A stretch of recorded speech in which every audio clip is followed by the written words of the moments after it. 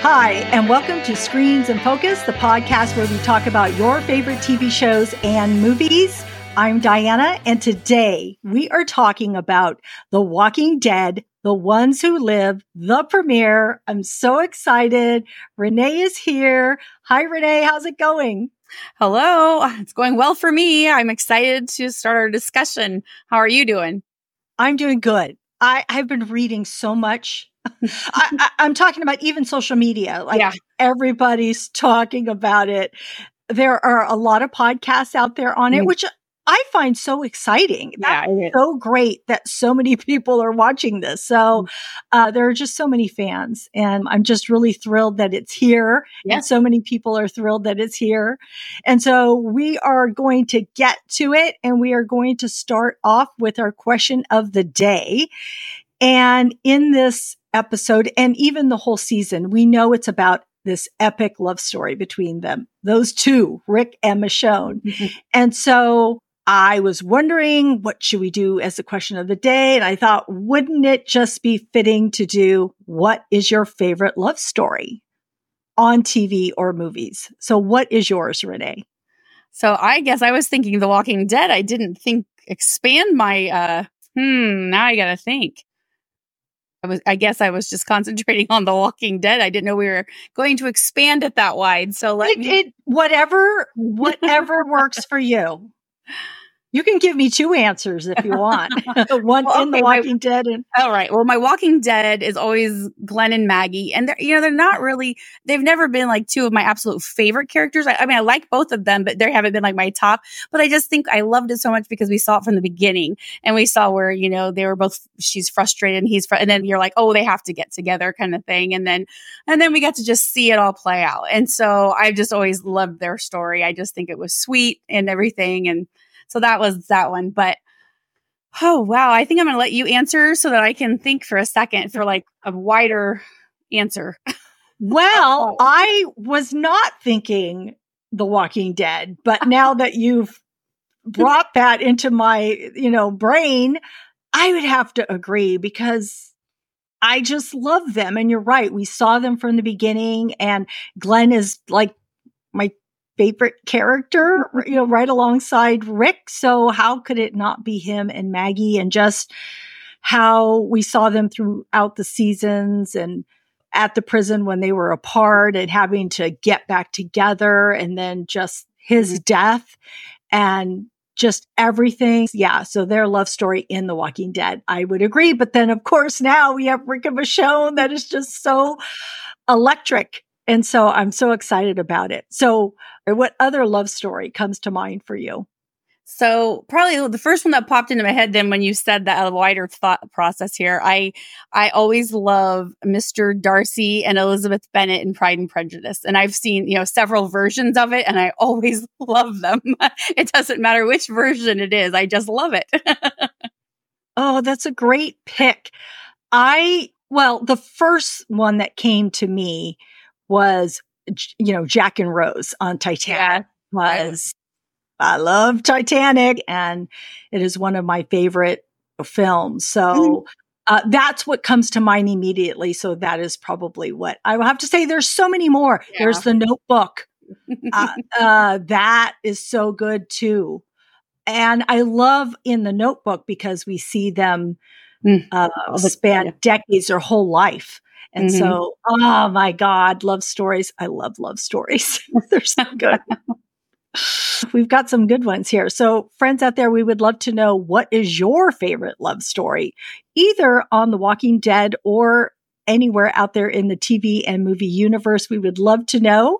You can put your comments here on YouTube or on any of our social media at Screens in Focus. All the links are in our show notes. And also you can find them at screensinfocus.com.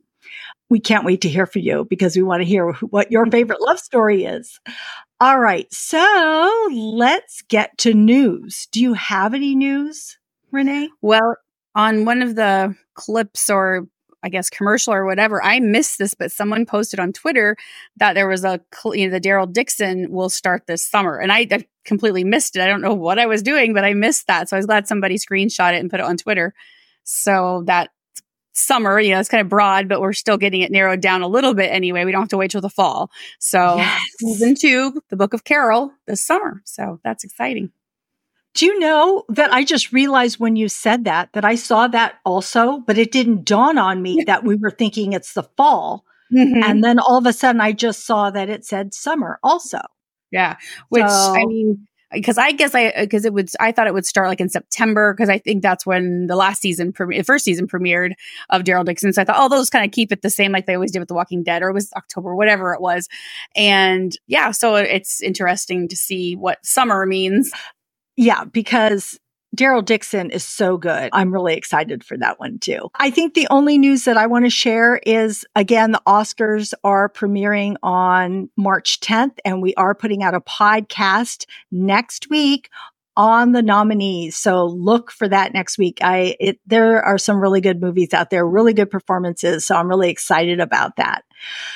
But I think that's it for our news. And we're going to just dig into this because it's so exciting. So The Walking Dead, The Ones Who Live, was jam-packed with excitement and information. And we learned Rick has been in a secret city where no one leaves, and it's protected from walkers by the CRM. Rick makes desperate attempts to get home to his family, to Michonne, but is faced with constant obstacles. And so we also see Rick in a range of emotions throughout this episode. So Renee, what were your initial reaction and thoughts on the whole episode? I thought it was a fantastic opening to this series. We've been waiting for this forever, or it seems like forever. It's pretty much been forever. But I just loved how they did it. I loved how I saw some negative about Rick's narration through the whole thing. I loved that. I was like, he's penning these letters to Michonne, but he's reading those out loud while telling the viewers what's been going on with him. I thought it was a brilliant way to get fill in those blanks of where the heck has Rick been for the past 7 years. And so, I just loved that whole, or I guess 7 years since he left or whatever, but I really enjoyed that. And I really love those dream sequences with him and Michonne, because we never got like this flirty courtship piece to their relationship, and so it was fun to see that, even though it was a dream, it was so much fun. And so I just think overall, I'm enjoying these new characters we're being introduced to. They all have their, you get your comedic relief, and you got these serious ones. You got, such a variety. And I was so surprised that they gave us that reunion at the end in this episode. I expected not to see it till, I don't know, episode 3 or 4, and so I was pleasantly surprised with that. And I thought it was a very interesting, they asked Denai Guerrero, because they were very involved in this episode, besides executive producing, acting, and they wrote and all this. She said, we had to get into the meat of the story. And I was like, yes, girl, that's exactly what we needed to do. So thankful for that. Yes. I love it. I love that she is a part of this. Mm-hmm. Of course, acting in it, but I mean, such a part of it as an executive producer, and that she writes, I don't know if she just writes 4 or she writes a part of all of them, but I know. No, the first one they all wrote together. And then the 4th one is supposed to be like Rashon's she wrote that one, and so I'm excited for that one. Yeah. I'm excited too. I'm excited for all of them. But what I want to say is I love that she put her touch into this, because I was just hearing she was on, and I'm getting a little bit sidetracked, but I just have to give this information. She was on Kelly Clarkson, and she had said that she had sent clips to Andrew and Scott about Bridgerton, moments of what she feels a love story should entail. And she sent it to them so that they would understand what needed to be in this love story of theirs. And I'm like, yes, Denai, that is just right on. So perfect. I love it. Andrew Lincoln had shared that a while ago, that he talked about that a while ago. So I wrote an article and it said things are about to get steamy on the ones who live because they're using Bridgerton. Yeah. So I thought it was really fun that because I saw that clip, it was shared with me today and I thought that's fantastic. Yeah, it's so teaching the guys about romance. Exactly. So I guess my initial reaction was there was so much happening that I was trying to like grasp at everything and I couldn't, and my brain was like an overload because there was Easter eggs dropped and then just different things. And I was trying to catch, and then the time jumps that were happening. And I just knew it had so much information and I knew that one time around was not going to cut it. But of course I was excited. I was shocked with what happened initially. And we're going to get into that in the first scene. We see what happens to Omaha, which we know from The World Beyond, what happened there. And I totally love the narration by Rick. I love narration in movies and TV shows because it fills in what people are feeling, what they're thinking, how much time has passed. It's just a good way to give us all the information because you can't show it all. You cannot show it all. It would take so long to do that. So I just really love that. And also to see Rick. Okay. One, we've been wanting to see Rick for so long. We finally get to see him. And we also get to see him in all these emotions in one episode. He's defeated. He is suicidal. He is heartbroken. And then in the dreams, it's, you're so happy and he's so, that just smile that he has. It's epic. It's revealing. It's satisfying, but it's also terrifying. And the dreams are really nice, which we'll talk about too. And then we'll also talk about the big payoff at the end, which you kind of already said. But yes, it was magical and I loved it. So, all right. So what was a highlight or was there a theme that stuck out to you? What stood out to you?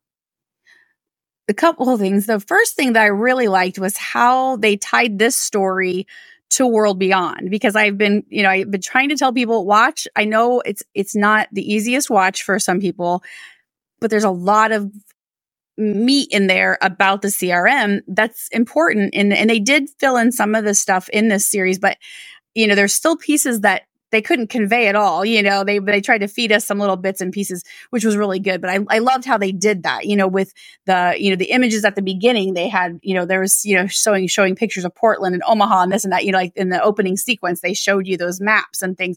And I love how they tied that together. You even saw the fallout area in Texas from Teddy's, nuclear bomb.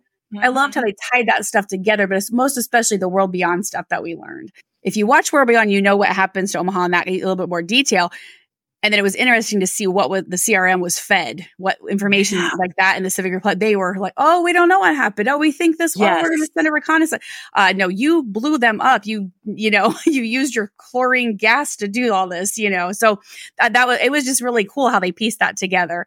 And then, Rick, how you mentioned about just how much he has changed from the Rick Grimes we last saw, sacrificing himself for his family, friends, and everyone, and he is, his fifth attempt that we saw his fifth attempt, a failed attempt to break out again.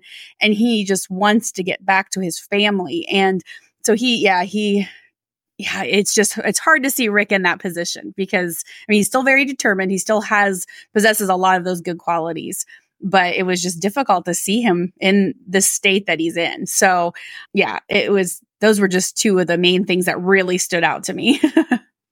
We knew he'd be fighting to get back. We just couldn't figure out what had such a hold on him so that he wouldn't be able to get out. Because I even thought, could he have amnesia? I mean, you never know. I thought that, Get knocked in the head and you don't know who the heck you are. So I think that they had to show this, right? They had to show all his attempts to escape. And like I said, that opening scene where he loses his hand, chops it off. Of course, we know it's from the comic books, and it's from season 3 with the governor, I believe, in the comic books. Yeah, the governor chops his hand off early. Yeah. And they didn't go through that. And I had heard that Andrew Lincoln wanted it all along, and they're like, no, let's not do that. Let's not do that. So now that The Ones Who Live is here, he wanted to do it. And so finally, I think they reluctantly said, okay. And even when it was going to happen, because it can happen. And of course, everybody was out there like months ago saying he doesn't have a hand in this picture, or I don't think he has a hand. And you're like, no, please, no, because you don't want that to happen to him. And for him to be tethered like that, run out, and know he has to do it, he has to chop off his hand in order to get home. And then he does it, and then they capture him. Oh, Lordy, Lord. I'm like, oh my gosh, please, no. You can't do this. You can't take his hand. But I think it's showing how dedicated he is to getting back home, how much it means to him, and the extent he'll go to do that. So also we see the range of emotions that he goes through. Yeah. And when he's making his final attempt, I think it's basically his final attempt that we've seen in this first episode, and he's this close to what he thinks of making it out, he ends up seeing that little girl. And it's like you and I had talked about in the very first episode. We had talked about in the Walking Dead Rick Grimes Journey podcast episodes that we just released last week and the week before. We talked about Rick leaving his family to go help Merle, somebody he didn't know at all, and for a character that wasn't likable. And this girl, we don't know this little girl, and of course, I'm sure she's likable, but the whole point is it's for someone he doesn't know. And he's so close, but he can't. He can't, because this is so him. This is what makes Rick so compelling and why we love him as a hero and as a character. So, I like that they showcase that. And of course, the ending with Michonne, and you had mentioned how you weren't expecting it. And I realized so many people out there were saying the same thing. I don't know if I expected it or didn't. I don't think I was that surprised, but I was so thrilled that I just screamed when it happened, because I was so thrilled that it was that moment that we all waited for them to actually really see each other after all these years. And it was just really satisfying, really satisfying. All right. So let's talk about the other characters in the series. So who do you want to talk about? Who sticks out to you? Who do you like? Who don't you like? What do you think? Well, so far, I think I like almost everybody. They've introduced the new ones. I had put down like a kind of a trait for like Esteban and his, his humor, and then Okafor and his morality, how he follows that moral compass and didn't go into Philadelphia and destroy it, so he follows that and stuff. And then Pearl Thorne's strength, that woman she's impressive. I really, really like her, and so those three were just really stood out, and they were just very, very different people, but it was really fun to meet them and get introduced and stuff, even though one of them we lost already. Yeah. What about the CRM? What do you think about them? So what we learn? Well, see, a lot of it, a lot of the stuff was already learned, in World Beyond. Yeah. We knew Beale was a snake. We knew he is ruthless. He expects to be respected. He expects to be obeyed. And that was, he gave the order to have Omaha and the campus colony destroyed, and Portland, but they thwarted that, so that didn't happen. But he made it out like, oh yeah, it's like he didn't know, like he wasn't involved in that. But I enjoyed his conversation with Rick on the bench, because it was like these two men trying to size each other up, And they're also trying to figure out the other one's secrets as they're trying to keep their own secrets. Yeah. This whole who's lying, who's telling the truth kind of thing. And so I did enjoy it. But the CRM, I'm glad that it's the little bits that we've seen in Fear or Walking Dead never really gave a lot of detail. World Beyond did give some more detail, and now we're getting even more. So it was interesting to me to understand more about the calling facilities because they didn't really explain that as well in World Beyond, or at least I didn't catch on to it as well, that they, like the 6 years thing, I don't think that was ever mentioned. No. And so I was like, interesting. And I love how that is like their first wall of fortification. The walkers don't get past that. They don't get into the hidden city. They are on this side, that's their first line of defense. And so I thought that was really interesting, and it makes sense to do it that way. And then to give these people a chance to prove themselves that they're, going to fight for the city and do all these things. So, So I thought it was fascinating to learn more about how everything works with those, those facilities, and the CRM being a branch of the Civic Republic, but they do their own thing without the Civic Republic knowing what they're doing. So yeah, it was very interesting. Well, I thought it was interesting that they said, I can't remember who says it, but that the city, and the CRM or that the city is governing itself. I find that so interesting. I feel like the CRM would be in control of the city. Well, usually there's a higher up in charge of the military, not the other way. You know what I mean? Like, yeah. The military is the protection and that kind of thing. Your city, like whatever entity's here, and then they filters down to like a military unit. But in this case, it's like they're here. The city does their thing and they do their thing. And so it is very, And it's surprising to me in a way. But I think that's part of Okafor. I think that's part of what he was trying to say was there's all this stuff that needs changed. Killing all the A's. That's stupid. Why would you want to kill all the leaders? But they do it so they can keep control. They keep the B's so they can control them, and they can make them into sheep and do what they want them to do. Yeah. So it's very interesting. It is, because that's why I was saying there's so many revelations about this place. And like you said, about the 6 years, and that's a long time. Yeah. But, Esteban, talks about it, right? Because his character kind of lets us learn more about how that happens, because he's an example of what that is. I just thought that was very interesting to learn about them and being a secret city. And I thought, how can you be a secret city? Like all these other places, don't you? I know every once in a while they would see a helicopter, but all the places that they travel, don't you think they would see helicopters all the time?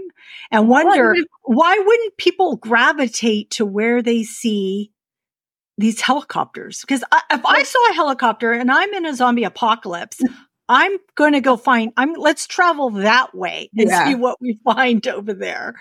Right. I think that's what happens. I mean, people come there, I don't know, and they have that, whatever we don't know their screening process for A's and B's, how they figure that part out. So there must be, the CRM is the first line of defense for this hidden city, to keep it hidden, to keep their secrets, to keep their resources. I mean, that's why they destroyed Omaha, because they knew they were never going to become self-sufficient.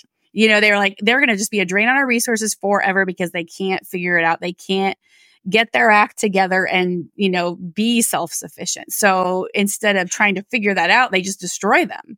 Do you think, is that what it was? Because I was trying to recall. Yeah, it was. And is that what we learned in the World Beyond? Yeah. Or, okay. Because they just, they're like, all they're going to do is continue to suck us dry. So we're not doing that because we have to protect the secrecy. And it's always been one of those things where it's, the secret part of it, I think, is the fact that if you look, I saw somebody did a screenshot of the park where, Rick met Esteban inside, and then a view out, like the park was in this thing, and you could not, because of the way they didn't fix any of the buildings. The buildings are still all dilapidated and look, all a mess. So you can't tell that down inside there's this beautiful park and things like that. So they kept it that way for a reason. Because even Omaha and Portland had no idea where they were located. These newcomers are coming in, they're screening them somehow. They've got their A's and their B's and they're doing their thing there. But the B's are going to work. So, I think they are coming because there's several of these. I forget how many I read somewhere, how many facilities there are surrounding the city. There's several of them. Makes sense. I mean, like if you think about it, that's a very good way to keep what you have inside protected. So, wow. Yeah. So, and then, Lieutenant Colonel Donald Okafor, who's played by Craig Tate, and he did an amazing job. So there's one episode. I was surprised at the end when he didn't make it, but he's the one who sees something in Rick and wants him to be a leader, sees that he's an A, and sees that Pearl Thorne is an A. And if anybody is unclear, A's are leaders and B's are just regular survivors, like just would be me. I would be a definite B. And that the CRM wants to get rid of all the A's because, like you said, they don't want them, get any ideas about overthrowing anybody, just keep the control and everybody in line. So that was a big revelation because we all wondered, finally, are we going to find out what an A is and what a B is? And in finding that out and learning all this, we realize now that Jadis at that moment was protecting Rick when she said that, because she knew with this new information that we have now, she knew that he would be killed if she said, I have an A. Yeah.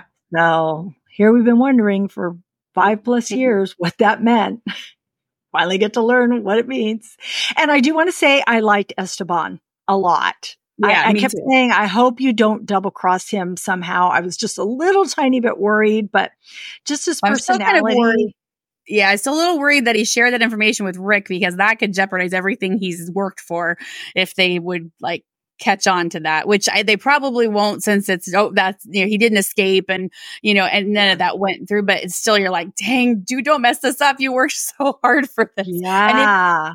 And the actor, he is a comedian, like a stand-up comedian. And I wrote an article about him. So I did a lot of research. He has a podcast, he has all these different things. And I watched a little clip of one of his stand-up things. That man is funny. Oh, I'll have to check it out. And everybody, make sure you check out Renee Undead Walking and follow her.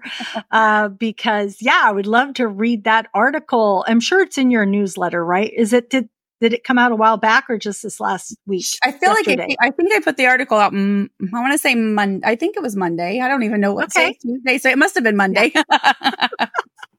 All right. I'll have to check that out. Yeah. I see that. But I really do like his personality. And it's funny because he does feel like a comedian, that he's got that, I don't know, vibe about him. So, and I loved when he said that about touching his, can I touch it? And it reminds me of Milton back when he would touch Herschel. Yes, Herschel. Buy me a drink first or buy me dinner first. Yes. That's so outstanding. Can I touch it? Oh my gosh. And you had talked about Pearl, and I like her, although I can't always understand her, to be perfectly honest. I had a lot of troubles understanding what she was saying, and I tried so hard. Also, there are new words because they do call the walkers Delts. I think it's Delts. I know. I had to. She said it, and she has the accent, and that's not really her accent, though. I don't think, right? I guess I don't believe so, but I'm not sure. I don't think so. I think she took on that accent to do this role. I believe, but I'm not 100% sure. So I had trouble understanding her, especially the first time. Then when I went back the second time, I was following so much better along to figure out what she was saying. But I almost still have to learn more about her because she was pretty feisty and angry, and but she has helped Rick some. So it's like, okay. I think she's very observant. She listens very intently. Like, she understood when all that information came out about Omaha. She's like, yeah, they would have seen that horde coming. She was not buying that the CRM didn't know what was happening. that's when she came to Rick in the room and she's like, yes, I know Civic Republic is still here and that they, and Omaha is dead. So so she's, it'll be interesting to see what role she, how her role continues. Right. Exactly. And General Beale, we just got some glimpse into him, like you said, when he was assessing Rick and they were having that conversation. So, and then Rick has to, get up and salute him. I'm like, okay, you're in the military. All right. You can do what you got to do. Mm-hmm. All right. I'm just trying to think if there's anything else we want to say before we get to that ending portion, but we'll just dive in. So time has elapsed because they talk about it and they do say now on the screen when we're watching it. And so they're in this helicopter. And isn't it amazing that Rick is, the pilot here? I mean, it's crazy to see him in a helicopter. I'm thinking, can't he just steer it home? Just take everybody with him and go home. It was a cool ending, of course. And then it's shot down and Okafor is killed at that point, and then it crashes. And then, of course, they come running out and tumbling out because of the, I don't even know how they're shot down. I don't know if you saw any of that or not. When Okafor was there was something that went into his chest. So I don't know what they were shooting, but it was protruding from his chest. So I'm not sure what, because then you heard more shots coming of whatever it was. So I'm not quite sure what it was, but it was enough to bring them down. To bring them down. Yeah. And then everybody's scrambling and here comes somebody slicing people's necks. And of course you're like, who's that person with that katana? I saw the costume just at that and I was like, no. Thank goodness she was flipping off those helmets before she sliced the neck. And then that moment, didn't it seem like it was like slow motion way? Oh, and just the look on his face, because one, he's, just been almost blown up and tossed all over the place. And their looks were just perfect. Perfect. So what did you think of that whole ending? So I loved the first thing when I saw him flying the helicopter, I thought back to season 1 when Morales called him Helicopter Boy because he told them he saw that helicopter in Atlanta. And they're like, you did not see a helicopter. You're imagining that. And Morales says, hey, something Helicopter Boy or whatever. So I thought that was hilarious. You're good for remembering. So that kind of came full circle. I like that. But I really, really enjoyed hearing Rick's story about him and his family because we had never heard that before. So to know that he grew up on a farm, all these things. And that is why I got chills, Renee. But that story is why him and Herschel bonded like they did, because he had always thought his father was this upright, honest man, and probably other than what he did to save his family, he probably was. But then he meets Herschel, who is this man that was the man he thought his dad was. I mean, there was so much to go. I was like, that little story, I was like, oh, that was so impactful because of course we all thought of Herschel because it's the farmer and, all that stuff. And so I just loved hearing that. I thought that was just wonderful. And I loved, what Okafor said to him, about, I don't know how that's going to play out before he was killed. He did say at that point, this past year, I love how they put it in there. Okay. A year had passed because they tasked him and Thorne to build that facility in a year. And so then, okay, that's done. So, okay, we had a year there. And then he says, oh, this past year, and so it was great how they did that to show us how these years have passed. But I loved how he told him he didn't know what was going to happen and all this stuff. I didn't understand about the sword part. Did you understand that? What sword part? What do you mean? So he said, I got to remember how he said this. Who said? Okafor? Okafor said to Rick, so he started out and said, it's been a year. I know you're the right thing for this force, Rick. I know you're the right thing for this plan. No more A's and B's, no more Omahas. I'm going to be perfectly honest. I still don't know how it's all going to work out. So I'll tell you one more secret. When you get to that point, swear on the sword. Don't let it take. you'll know, trust me, you'll know.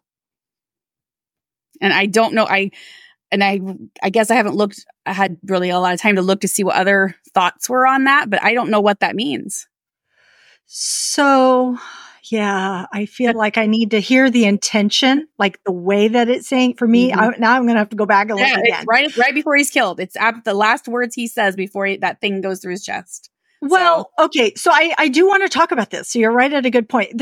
Also, I want to back up. I want to come back to this. So let's not forget that this part, but I want to back up just a minute because I wanted to bring up that the decision that Okafor made because he had a wife in the Marines and the Marines were going to, I'm sorry, I'm a little confused. They were going to bomb, was that Philadelphia. Yeah. Okay. That's what I thought, right? They were going to do that because that was their orders. But then he had to decide, am I going to save this quantity of people, smaller quantity that has my wife in it, or am I going to save hundreds of thousands of people? And he chose to save hundreds of thousands of people. I don't know that I could have done that knowing my loved one is in this, but then you have two people that are committed to what they need to do. But wow. Didn't he say something about, because they were supposed to liquidate. So like the Marines were in there, they were going to bomb all this other area. Then the Marines were going to go out and then liquefy their, get rid of everybody, any survivors. So I was under like kind of, and again, I'll have to go back and listen to this, but I thought he said, I didn't want to be a part of that, and neither did my wife. Like, I felt like it was a conversation they had, and she told him what to do. And I could be wrong on that, but he said something about her not agreeing with that decision, to have them there. So, and maybe I misheard that. I don't know either. I'm not for sure. I mean, that would make, because I thought, wow, you lost you killed your wife basically in that. But I thought maybe because she was committed to being the Marine that she was and doing what she had to do. I don't know. Maybe that is true. Maybe, I don't know. She felt that wasn't right, but she was still killed in that with all those people.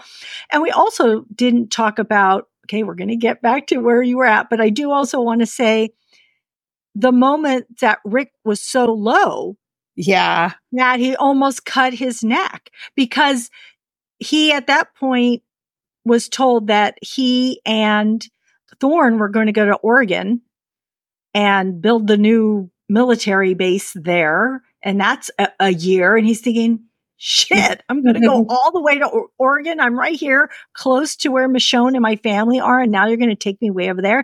He's probably thinking, no, I can't do this. No, I'm going to off myself. But then he just couldn't do it. And I'm so glad. One, of course, I'm glad, but two, because there's always something that shifts and changes, always.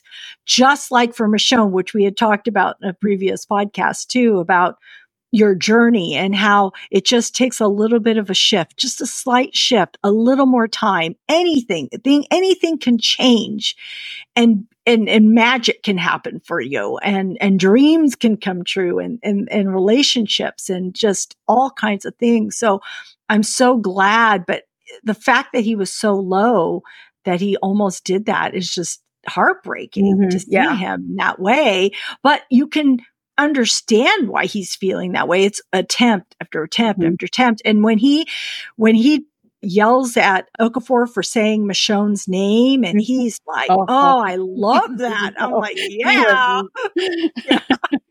I'm like, you go, Rick. Which reminds me, oh, wait, did you see this too? See, I'm all over the place. Sorry, you guys. I'm just all over the place. So exciting.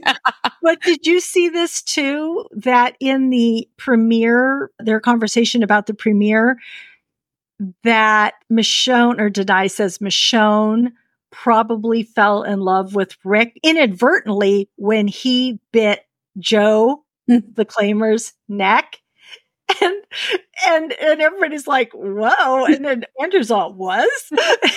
She's all, yeah, because you did that for your family. It's like, yes. That's awesome.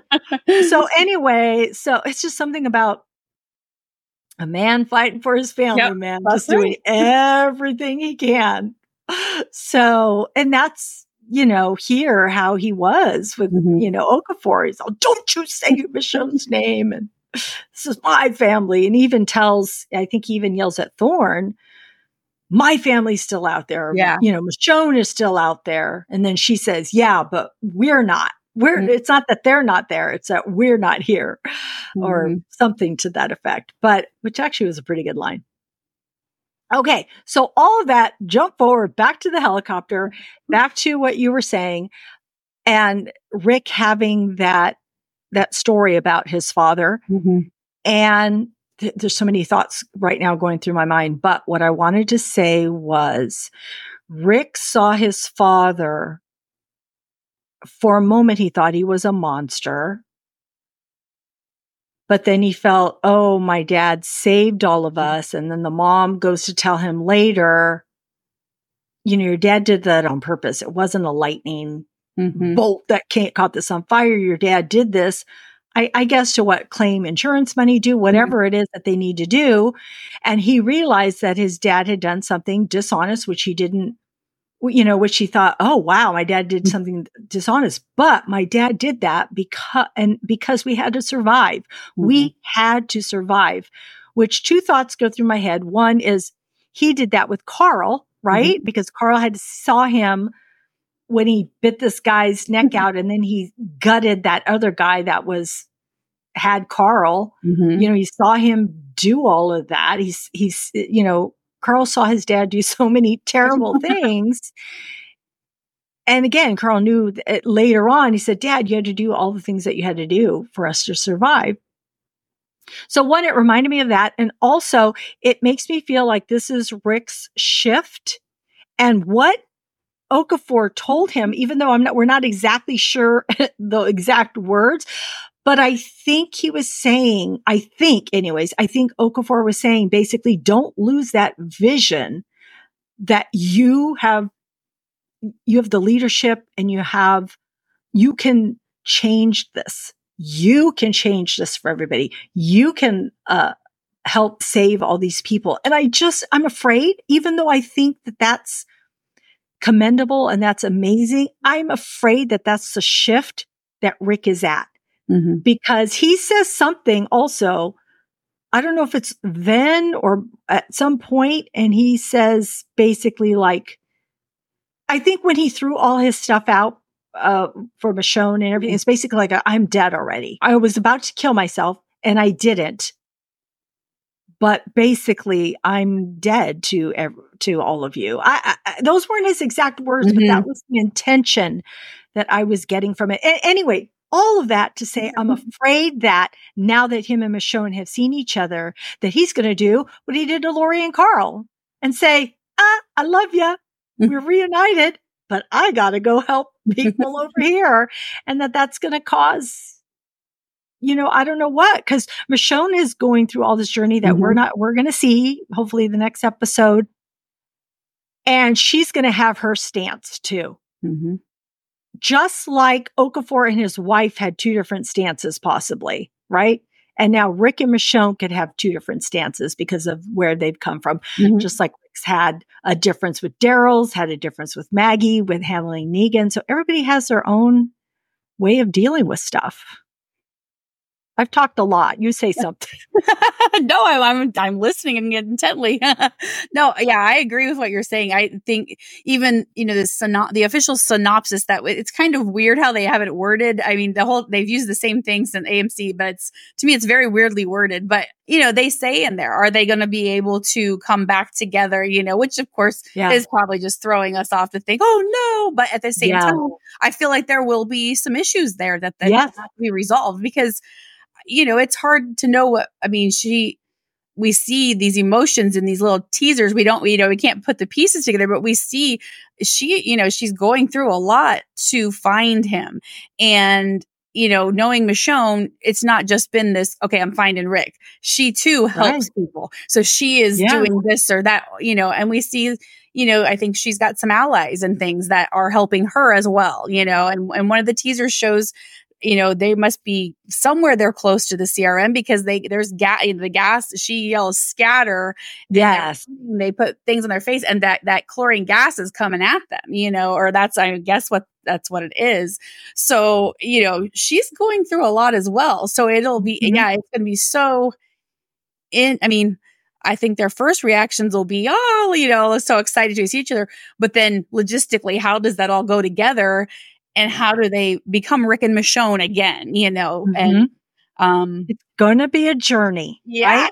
Mm-hmm. And in a love story, there's always a conflict or an obstacle or whatever it is. Mm-hmm. Even in all those other love stories that we talked about at the beginning, there's always something. Yeah, there's always something. But they come together at the end. So yes, they do. That's what we're going to hang on to. So, were there any other tidbits that came to mind, or the production or behind the scenes? Anything else you want to bring up about this episode? One thing I thought that was pretty funny, I saw several people are like, why didn't Rick just cut the tether instead of his hand? The axe wasn't sharp enough, maybe. I don't know. But I thought, wow, that is a good point. I was just focused on how he was going to cauterize that thing. I knew he was going to stick it in that zombie, I'm like, he's got to stick it in that burning walker. I don't know. I loved his new arm was so cool. That was, I guess that was, but part of the reason they never did this because it's so expensive, like CGI and all this stuff. They couldn't to take someone, just do all that stuff.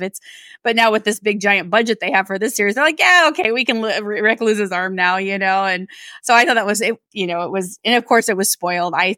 People were just all over talking about it and posting everything, so it was pretty spoiled. But it was still cool to see it and everything, and so yeah, I thought that was kind of a neat add into this and just give Rick one more obstacle to overcome and all this that he's trying to do. Well, and I thought that it must be so tough to go around without a hand. And I thought about that with Merle and with Aaron and just everybody dealing and Herschel not having a leg and just how do you film this and get around with this? I mean, every day, especially if you're in it, the show a lot, how are you going to get along? But I love that they not immediately, but they put that glove on him and it's a cool looking glove and it has that knife. And I thought, you're giving this to Rick.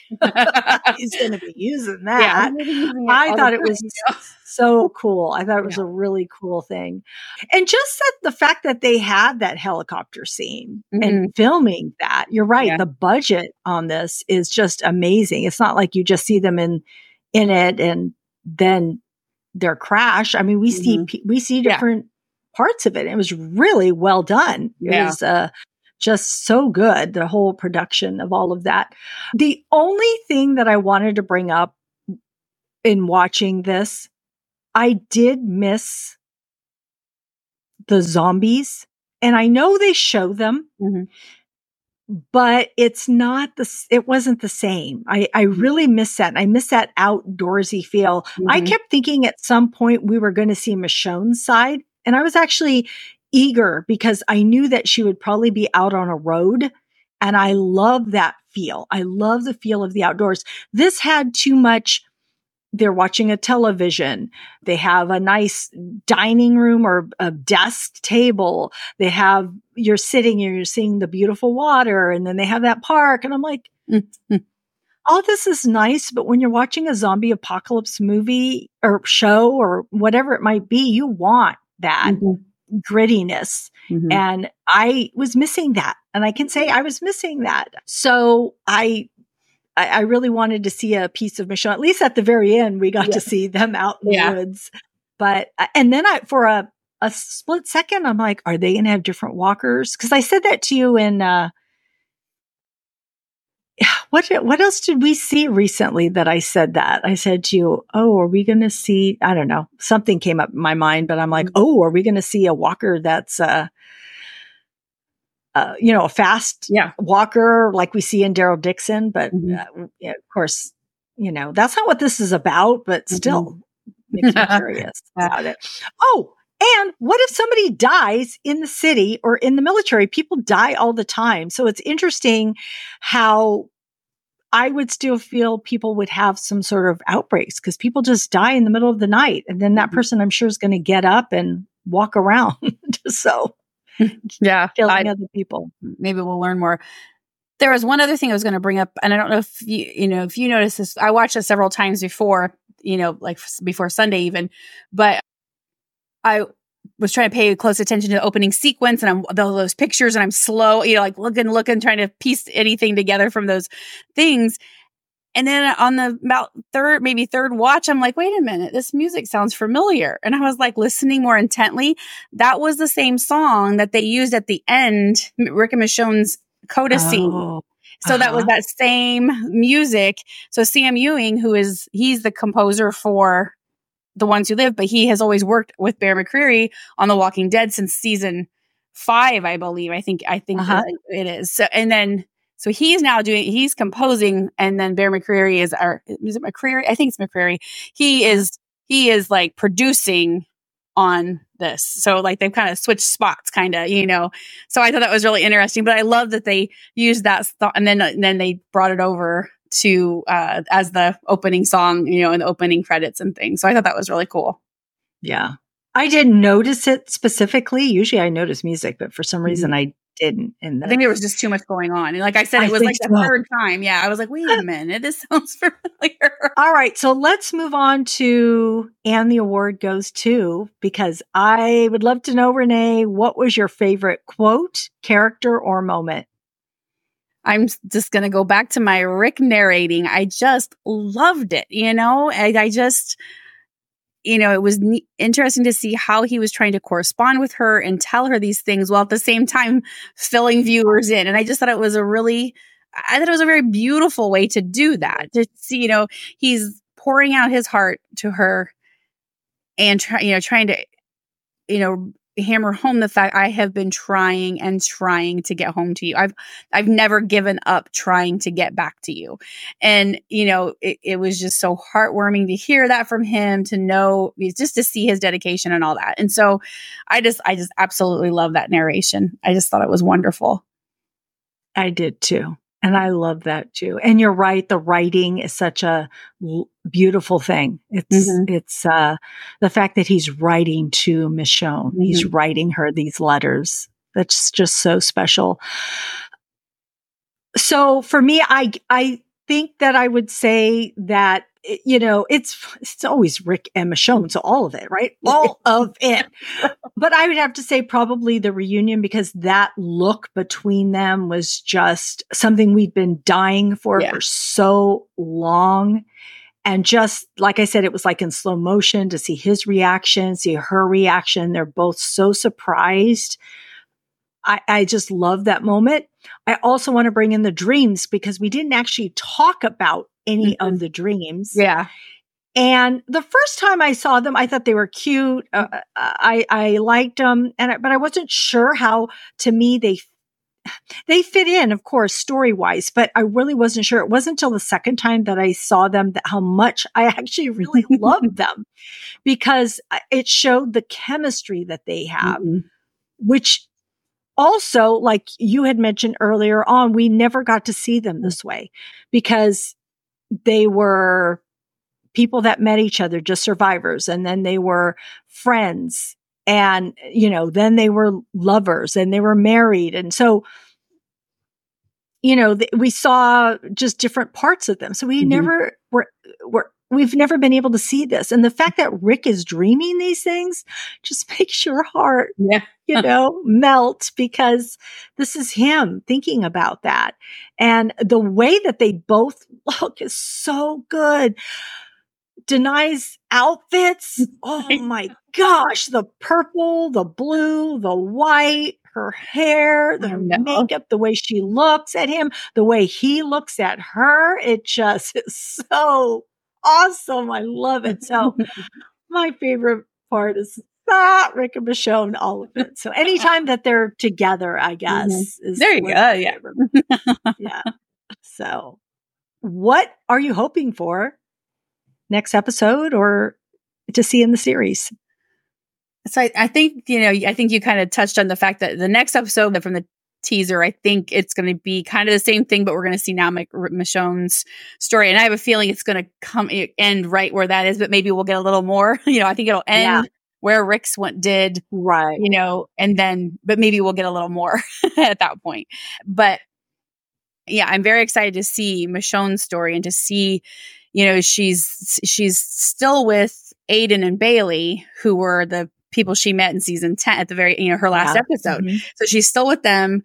And then we know there's the guy Nat, and that's really all we know about the people she, but they're obviously part of that big giant caravan. So I've just been always wanting to know more about that. Like, I hope we get a little something to explain that, because who are all those people, And overall in this series, I'm not even sure what to expect. Right. I really, and I don't know what my expectations are, because the main thing is their reunion, and we know that happens right away. So that, that was like, oh, good. Well, there ticks that one off the box. That was kind of my, making sure that happened. So I don't really have a lot of expectations, but the next episode, I'm really looking forward to it, because I'm very curious about Michonne's journey.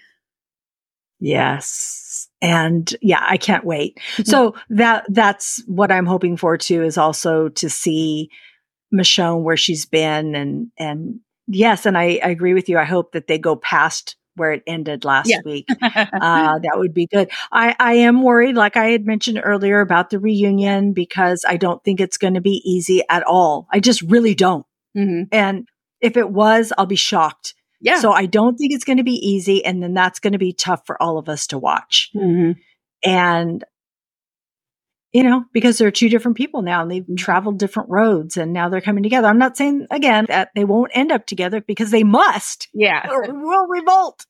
but it's going to take a little bit. So it'll be interesting to see all of that.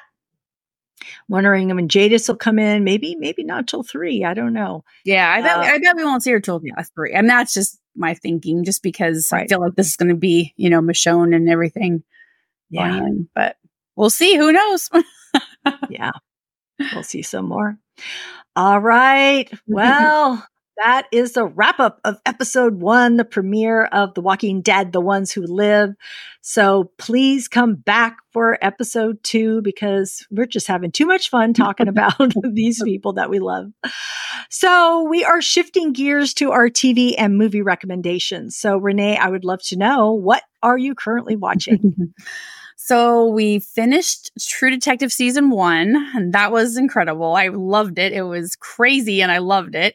We've just started Reacher season 2, which it's a little, maybe not quite as exciting as 1 started at. I don't know. I'm sure it'll get, it's action. It'll of course be exciting.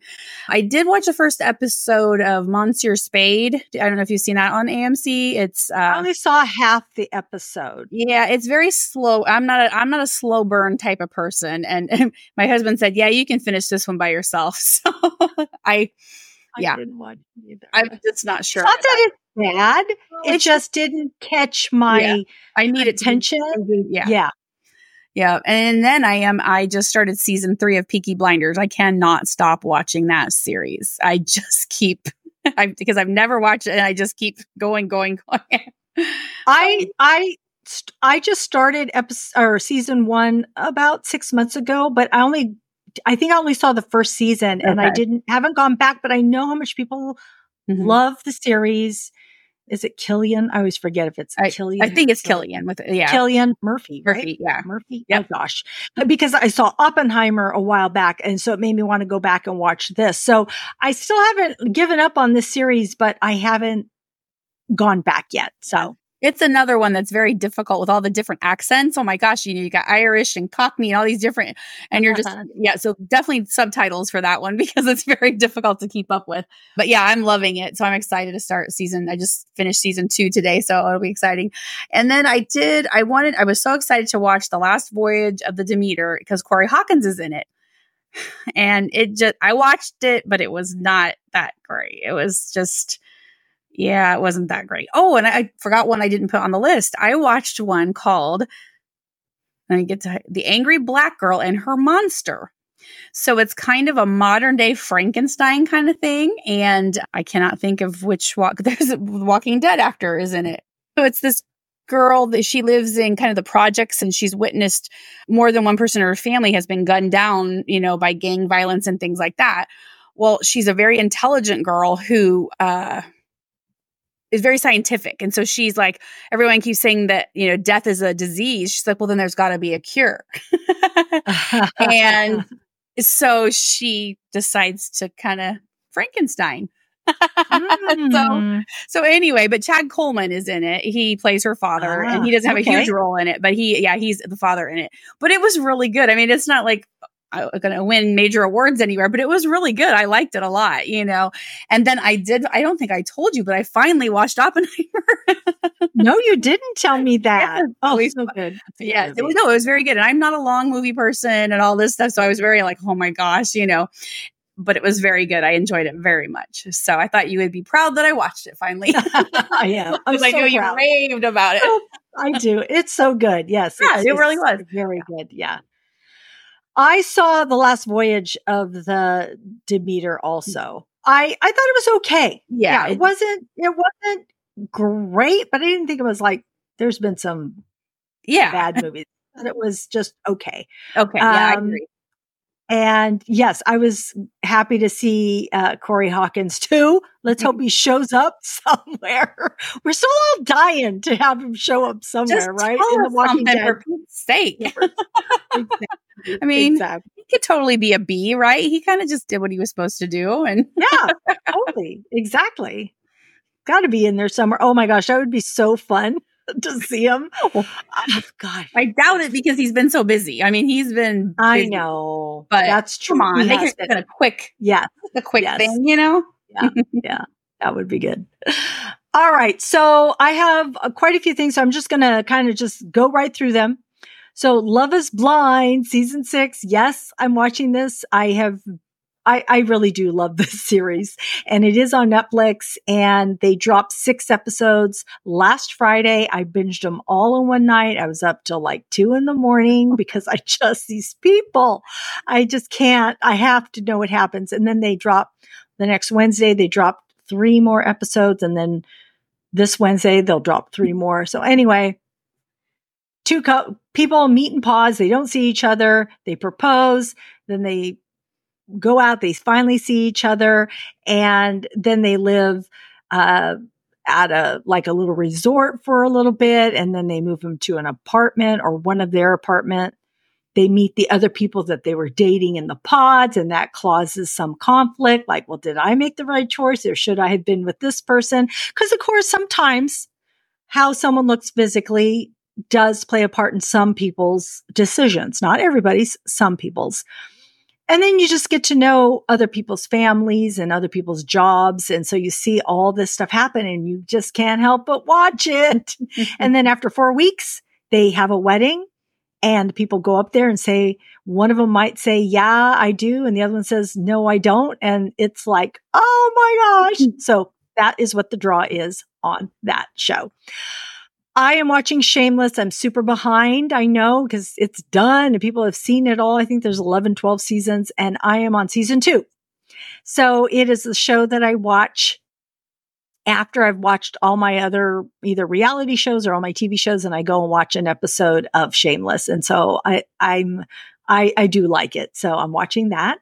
I did finish watching Monarch Legacy of Monsters on Apple TV. That was pretty good. Did you see this at all? No. I mean, okay. What, like a preview of it or something, but yeah. Yeah. So it's the Godzilla. It's about Godzilla, but it's not about Godzilla, even though it's about Monarch, the people surrounded by Godzilla, So what's cool about this, and the thing that I want to say about this, is Kurt Russell plays the current time character, and his son Wyatt Russell plays him back in whatever it is, the 50s, or maybe even further back, might even be further back than that. So it's cool because you see different time spans, so that's what makes it appealing. And I love that a father son play the same exact role, so that is a thing.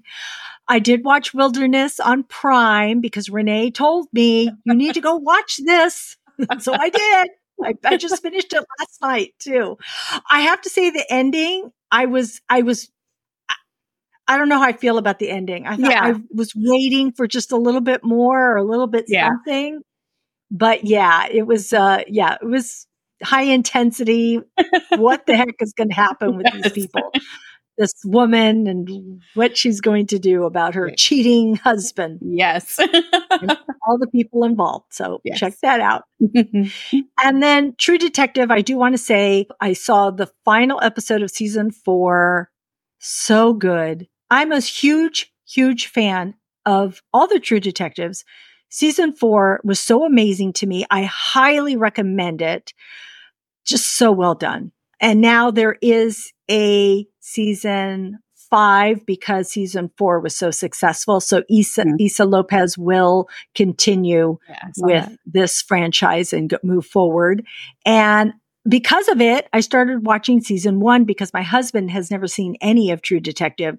So he really enjoyed season 4 with me. And I have to tell you, they're really different because going back and watching this, and I haven't watched it for 10 years or whenever it came out, I think almost 10 or not 10, 5 years ago, however many years ago. It's been a while. It's been quite a while.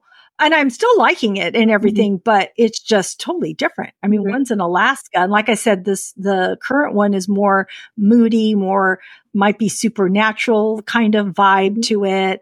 And so they're different in that aspect of it, but all of True Detective, I do like them. And then all the reality shows are starting. And so I'm watching American Idol and I'm watching The Voice and I'm enjoying those. And then for movies, Upgraded on Netflix, check that out. It's a cute film. Camila Mendes plays Anna, an aspiring art intern. It's a nice rom-com. So check that out. The Holdovers is a Oscar nominated film. It's on Prime. I really liked it. I will discuss it more in our Oscars podcast. So check it out if you want to hear more about it, but I would recommend that movie. And then Suncoast, I watched on Hulu. It's a semi-autobiographical coming of age story. Stars Nico Parker, who is Sandy Newton's daughter. And I didn't realize it until after I had watched it. Really cute girl. But she lives with her mom, Laura Linney. Oh man, Laura Linney, she is a hard mom. Did you watch this movie? Not yet. I want to see it though. I'm excited to see it. Wow. I would not want her as a mother. Do you know how she kind of is on Ozark? But it's just like, she's kind of like that, but not, oh man, she just,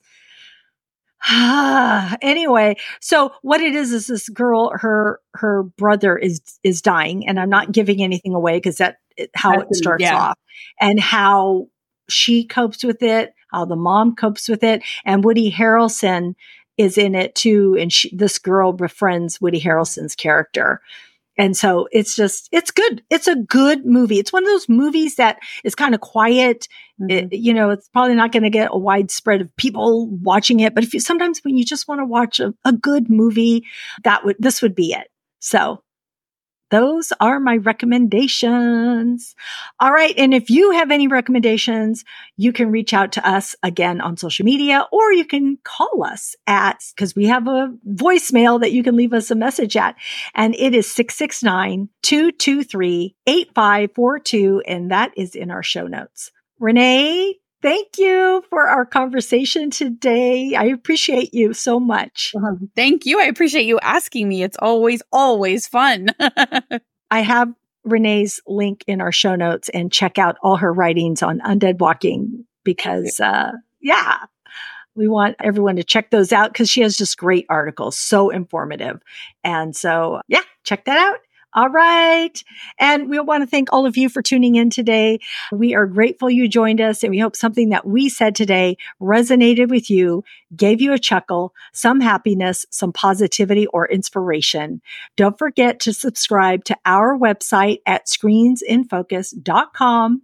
And why not share this podcast with a friend, because we would love more members of our TV club. You can find our website link in our show notes. And remember to keep watching, keep exploring, and keep those screens in focus. And we will see you next time. Bye. Bye.